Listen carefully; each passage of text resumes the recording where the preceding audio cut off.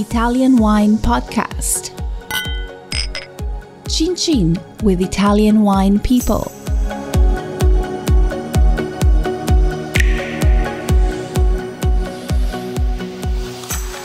Italian Wine Podcast, as wine2wine 2020 media partner, is proud to present a series of sessions chosen to highlight key themes and ideas and recorded during the two-day event held on November 23rd and 24th, 2020.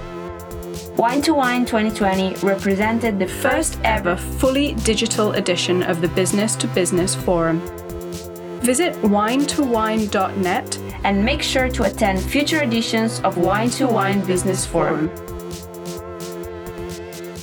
Welcome, everybody. Thank you for tuning in to this important and complex discussion titled The Benefits of a More Diverse Wine Industry. I'm joined today by Mags Janjo, a sommelier and wine importer and wine educator based in the UK. And we're going to be talking through some of the issues, I think, and some of the perspectives that might characterize this discussion. Mags, welcome. Hello. Morning or afternoon, as the case might be. How are you? I'm very good, thank you. Are you well? Very well, thank you. Really looking forward to this. Excellent. Okay, well, let's dive in. As we know, it's entitled diversity, but we take on this conversation at an interesting time, don't we? Obviously, we know the issues of COVID, and we know that this is an extremely challenging time for the wine industry. But this is also an opportunity for us to perhaps take stock of things and look at the kind of industry we've got and we may well end up with shortly and soon. Because after all, things were creaking, weren't they? Things are not rosy. There were. I mean, 2020. Every industry, not just the wine industry, will agree that it has been unprecedented, the challenges we have faced. You know, the economies have been stretched to their limits. But you're absolutely right, Paul, in that before 2020, the signs, the writings were on the wall. You know, historically, the producing regions of producing countries like France, Spain, and certainly Italy had suffered sales domestically. You know, the per capita consumption was what's going down in these countries. However, we could take solace in the fact that export sales looked relatively strong. You know, the US, with its 400 million population, tend to absorb a lot of the wines that we had. The UK also 60 to 70 million population. Again, another strong export market. So although producing countries were struggling domestically, they could always take comfort in the fact that exporting wines were strong.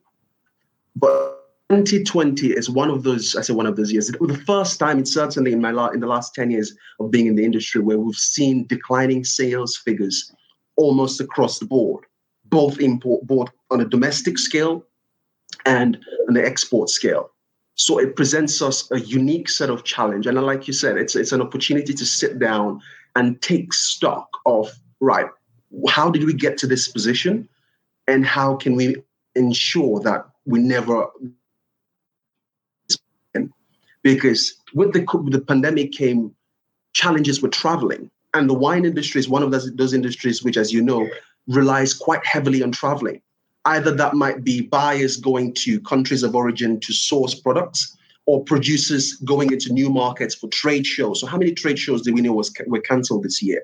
You know, Vinitaly and Bordeaux, London Wine Fair. These are huge events which the industry heavily relies on to stimulate business. And we just couldn't do any of that. And the companies which survived, or dare I say thrived in 2020, are those companies which have diverse route to markets.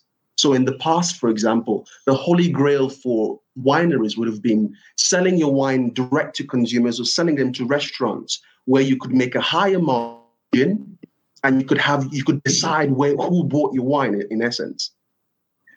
Now, if you had that kind of business module and your business would say 80% to restaurants, you would have felt the full brunt of the pandemic, of the lockdowns.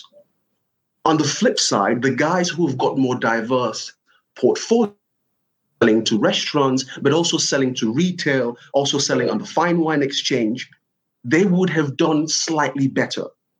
Mm-hmm. So the argument or the point I'm trying to make is there is a real sterling value to having a more diverse portfolio, of having different routes to market.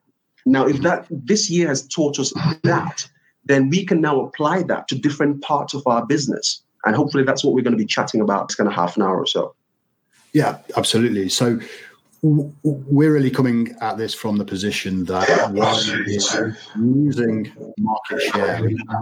It's losing out to the spirits industry, to the beer industry. And the general feeling is that perhaps a younger generation of wine drinkers and lots of other groups and demographics who we wouldn't say are traditionally big wine drinkers, or if they are big drinkers, they certainly don't get spoken to in terms of the traditional marketing by the wine industry. We're really saying that the business is missing out, isn't it? And actually that we've got to really think about what the old image of the wine industry has been like, and ask, do we want that going forward? I mean, the figures don't lie, do they? I mean,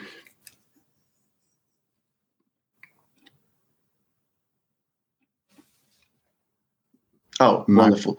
Yeah, I think, thank you. I think going forward, what the wine industry has done in the past, quite sadly, is chase trends, is chase the next hot thing. You go back to 2011, 2012, there was the Moscato boom in the States. And everyone kind of jumped on that bandwagon. We were producing, grafting, chopping off Chardonnay and chopping off other grape varieties and grafting on Moscato grape varieties to deal with that trend. And how long did that last? It was a year, 2 years tops. And then post that came the premium rosé trend. And we all flocked to the markets with, our biggest, richest, and heaviest rosés. And that lasted another kind of year, 2 years. And if you think about us as an industry, we're not built to be reactive. If you follow the supply chain backwards, it takes from planting a vineyard to harvesting, it takes 4 to 7 years. So we don't have that reactivity built into our supply chain. And so we therefore can't afford to use temporary solutions for permanent problems. Mm-hmm. And that's what I see trend chasing as. You're trying to, latch onto the next big thing. Uh-huh. And so we must, make no mistake, Paul, I think the wine, or I believe. No, go on. Yeah, I think rather than chasing trends, actually, trying to extract sales from those kind of, temporary movements, the wine industry would be a lot better off actually analyzing the different demographics that are potentially available as customers, which it feels like it traditionally doesn't. And perhaps that is the point at which we could ask ourselves what diversity means. It's a loaded term, and it's a complex term. It is. And I think sometimes when the term diversity is thrown about, quite sadly, we feel threatened somewhat, or we feel uncomfortable with that conversation. And I think you hit the hammer on the nail by saying we really need to look at our customer data. The wine industry has struggled to do that historically. And this is something, the internet has been around for 30 plus years. And companies like Amazon have been doing this for 20 plus years. Looking at their customer data, who's buying our wine, what is their age demographic, where do they come from, what's the average bottle price, where am I selling my wine to who? And sometimes, and you probably know this better than anyone else, we are inundated with, or we are kind of covered with requests for people, they send us samples, send us price lists, and prices look great. And the first thing which you do, not being able to travel, is to jump on their website, right, to look at who they are and what they do. And some of these websites look like they were designed, in the 90s. And so we've struggled to make our websites kind of SEO optimized, to make them look slick and smart, because that's what the young people are looking for. They want to be able to identify, the wine industry is only just jumping onto social media interaction and so on. So it's a little bit of a shame. Yeah, absolutely. Just 2 seconds. We've got perhaps a delivery of samples. Okay, so we will. Okay, so welcome back. Let us chat about perhaps the discrimination that accompanies diversity. I mean, the wine industry has long been talking about increasing diversity, the benefits of diversity, and yet it seems like here we are still having this conversation, because at the end of the day, nothing's changed really. And so, why do you think that is? Do you think this is an industry loaded with discrimination? I think for a long time we were comfortable with the way things were. We were producing wine and we could sell them, and things were rosy. So when you aren't kind of pushed against the wall, there is no incentive to change anything. But 2020 has incentivized us as much as we can be to take a long, hard look at ourselves. And the question which I'll ask, or the point which I'll make, is we as an industry can no longer literally ignore and let things carry. We are losing market share to beers, to spirits. Take, for example, hard seltzer. 10 years ago, that category did not exist. The first bottle of hard seltzer was made in 2013. 10 years ago, nobody knew what that was. It just didn't exist. However, looking at the data, in the US alone, they sold 1.5 billion just in the retail sector. And so if they're drinking hard seltzers, they're not drinking wine. And literally, what is hard seltzer? It's sparkling wine, low alcohol and flavor. It's easy to make, short turnaround, it's ingredient labeled. So these are what we're up against. It can be produced in a matter of weeks, as opposed to the wine industry, where the grape grower has to battle through the elements and wait 6 to 9 months. Sometimes if you're making a wine that needs oak, you're looking at the wine sitting in barrel for 2-3 years. These are the challenges. These are people who we are up against. We're up against the spirits category, you can have spirits on their own. You can have them as cocktail mixers. They've got so many different USPs, and they seem so much more switched on than we are. If anyone jumps onto YouTube and you Google Bacardi advert or Jameson advert, don't look at it from a point of view of an advert. Look at it from a marketing point of view. The advert will have young people in it. It will have female representation, and we will have other ethnic minority representation. And so it is easier for someone to see themselves in that product. Compare that to the classic wine advert. You'll have a shot of the vineyards and possibly the winemakers, swirling the glass and tasting the glass, and a few words about the wine. That's been a kind of go-to advert. Now, more often than not, this winemaker is a middle-class or middle-aged white gentleman, which there's absolutely nothing wrong with. But then how does a 17 or an 18, 19, 21-year-old Black or ethnic or Asian person identify with that product? That's the challenge. So we really need to look at it from a top-down approach. We can't afford to let things lie anymore, because we are, quite frankly, bleeding market share. Yeah, I agree with you completely. I think that as you've pointed out, the traditional delivery of wine marketing, of wine education, of wine culture is one that is based around privilege. Agreed.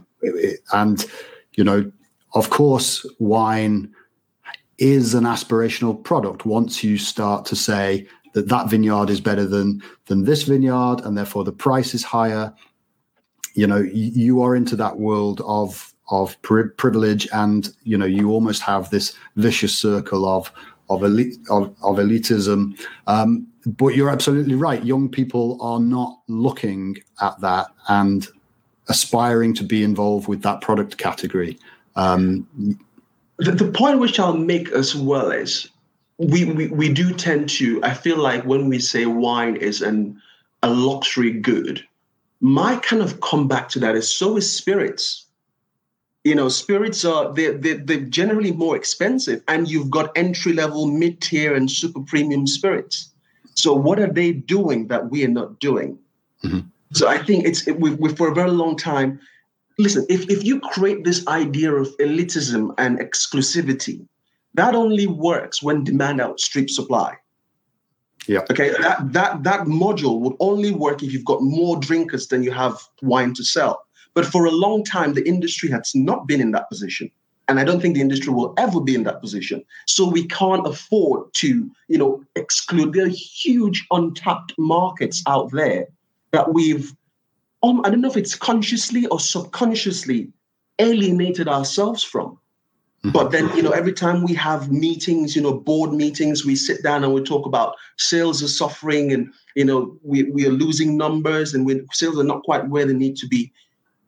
Yes, that's a problem, but we've got these rich markets that we haven't tapped into. So what we should be challenging ourselves is about saying, how can we make our products appeal to these other markets? And it's important. It isn't a conversation about we just create opportunities for the sake of creating opportunities. I think the industry needs to look at the entire supply chain, working backwards. And I'll tell you what I mean by that. If you go back into, you start from a vineyard point of view. Many wineries offer internships, or many wineries offer an opportunity to go work a harvest. And if you look at the demographic of what that harvest looks like, more often than not, it's a white man going to do that harvest. Mm-hmm. Now, if you included someone who didn't look like that, you have bought yourself, or you have got yourself a brand ambassador for life, because it's such a unique opportunity for someone who looks like me, sounds like me, to work a vintage. What happens after that vintage is they go back to their country of origin, and all they talk about for the next God knows how long is how amazing that experience was. Mm-hmm. That's free marketing. And do you think that those people are not getting the opportunities, or do you feel that they are? I mean, do you feel that they are being not chosen, or do you think they're not even interested to apply for these opportunities in the first place? I don't even think they are aware that the opportunities are out there, because here's an opportunity. Here's a kind of Pandora's box. The wine industry, we've turned to do things traditionally. In fact, we love the word traditional so much that we stick it into a category of wine, right? We've been so obsessed with this idea of things are done in a traditional and historic way. Great. I think from a production point of view, that works, and it should stay there, because once you start thinking about marketing and selling, you must be modern to evolve. You can't continue to sell the same product the same way to the same people and expect different change and expect different results. So we need to think about how we advertise these positions. For example, in the UK, if you've got a wine job, you're going to see them in two places. Either you see them in drinks business, or you'll see them on the WST jobs board. Now, the average person of origin doesn't know that these two websites exist. So you must think of how do I reach that new audience? How do I make them aware? So working with, there are several companies or several charities out there, or several bodies out there who are targeting kind of BAME or Black and other ethnic minorities. Those are the people which wineries need to be working with and saying, I've got an opportunity for X. I want to make sure that out of the 10 people that I have working my vintage, I want to include one person of color. Mm-hmm. Okay, let's play devil's advocate for a bit. There's a marketeer called Seth Godin. Many people are probably aware of him. He kind of summarizes all of his work by essentially saying that people buy from people like myself. Like I buy from people I can relate to, and other people buy from people that they can relate to, right? And so the kind of crux of his message is that you should identify the customer that you are really trying to appeal to, and you should talk to them. Trying to talk to everybody, often is a recipe for disaster. You end up not really appealing to anybody. And so are we saying that it's not just about increasing diversity across sales forces, which is obviously important, but it's also about increasing diversity at the production end of the trade? We need more people creating brands that speak to different audiences, if you like.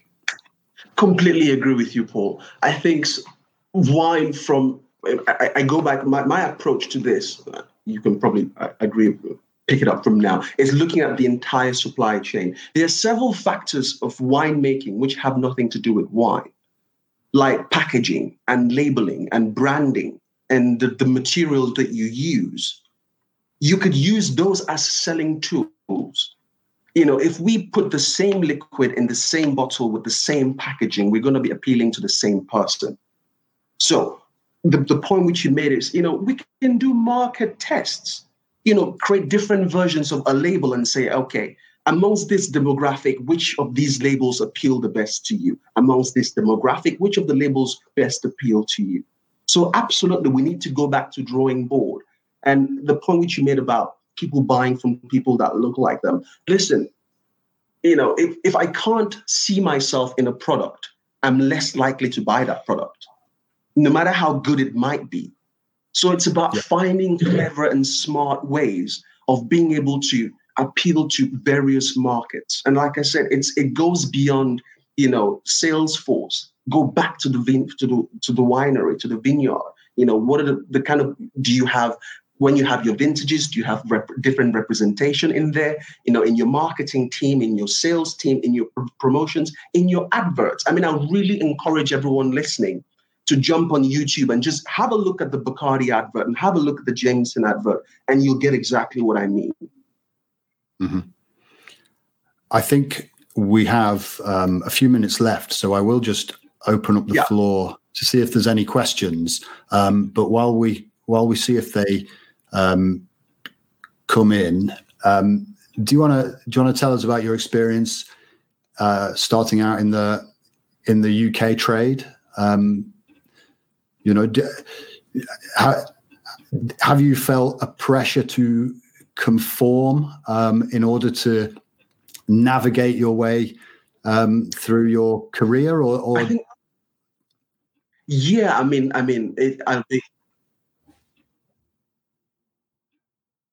I think I'd be kind of short-sighted if I said it's been rosy. And that's one of the reasons why I'm very passionate about work on diversity. It's to make it easier, because listen, sometimes when you mention the word diversity, people think about creating opportunities for the sake of opportunities, or people think about charity. Diversity is not charity. It's more about empathy. It's about saying, for so long, the industry has looked like this. So how do we make it easier for someone who doesn't look like this to integrate into the industry?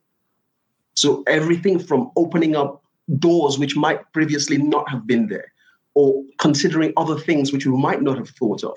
And yes, I've had where I was working as a specialist, a qualified wine specialist for a retailer, and I'd have people come in and want to talk to my colleagues instead of myself, even though most of my colleagues were working under my guidance. Because, the wine industry or the wine department was not really seen as, it's not something which you link a Black person to. And it's just these subconscious biases and these boundaries which we're trying to break down. by getting more people involved and getting more opportunities out there. And that's what they are. It's about creating opportunities, not about, giving away stuff for the sake of giving away stuff. Mm-hmm. Absolutely. I think one of the things that you mentioned in our previous discussions, which really kind of hit home the gulf, if you like, in reality versus what the wine industry generally seems to communicate, was that if you go into any city, you have a walk around any city on the planet, you go into the bars, you go into the restaurants, you have a look who's out drinking, wine or not, but the scene that you will see does not look like anything portrayed and delivered in wine communications. And so, the industry may not feel it is a pressing need today, amongst the crisis that we've got. But at the end of the day, it's losing market share, and it is completely separate from reality. I think the word is, it's out of touch. The wine industry is out of touch with reality. Before the pandemic, I did a lot of traveling, and like you said, we visit places like Milan, like Verona. We go to Toulouse, we go to France, we go to Spain, Italy, and you see the guys and girls who are out there drinking. It's a mix. It's a cosmopolitan kind of feel. And then looking at that compared to London, for example, compared to what the industry looks like, the wine industry is miles away from the reality in which we live. And so this talk about diversity is about saying, how can I pull the wine industry back into sync? Because if you're out of sync with your market, you're going to struggle to sell to that market. You're only selling to a part of that market. The more the industry looks like the world we live in, the better it will be for us financially, because we will be tapping into vast or previously untapped markets. Mm-hmm. Kenneth Hayden has made a point in the chat, which I think we maybe touched on right at the beginning, but haven't emphasized enough. Diversity is not it's not solely about race and about minorities. It's about all sorts of things, and probably the complexity of this conversation rests on the fact that what is very important to one person is maybe not that important to somebody else, and diversity comes in many shapes, many forms. And as you say, that empathy that we need in order to bring all this together profitably is maybe missing, isn't it?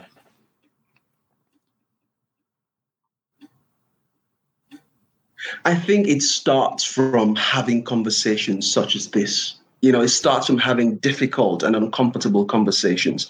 Because, like we said at the start, the easy way out, right, Paul, is to just not have that conversation. Because it's kind of bringing you face to face with a reality which we would much rather not admit to.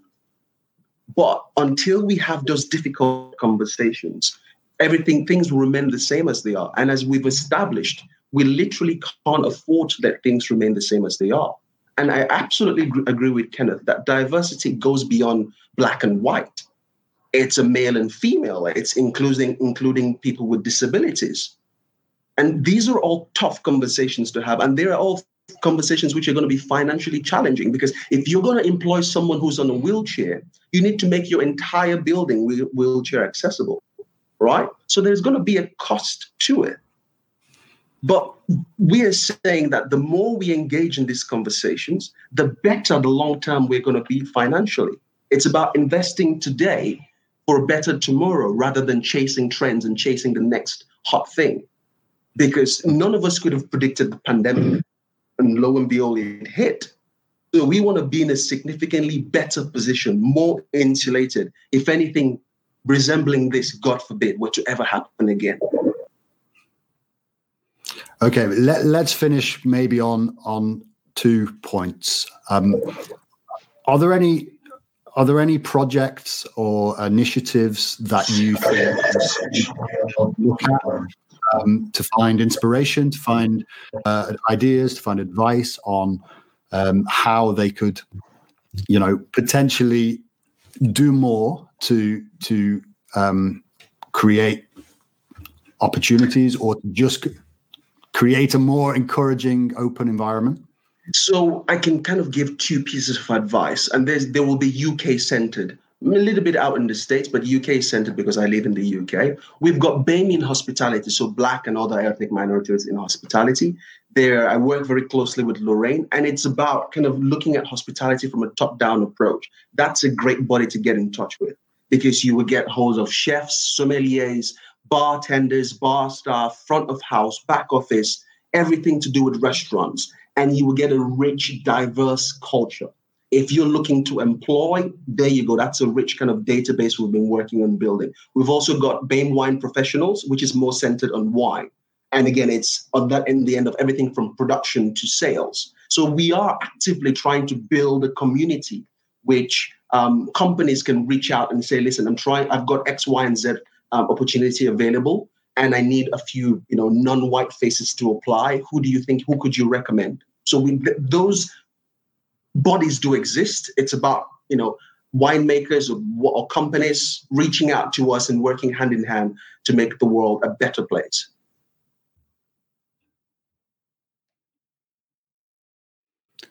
Okay, absolutely, I agree. Let's finally just look at maybe what producers, particularly in Italy, can do. They're in a difficult position at the moment. They often work on a very local scale initially, but then try to reach out to the world. What can they do? I think, again, it's about thinking about things differently. Look at what the young people are doing today. Because more often than not, there's a huge disparity between what the young people think are cool and what the kind of old boys think are cool. And so if you're trying to sell more wine and the other point making is, so more often than not, the young are more in tune with what's going on in the world in terms of diversity.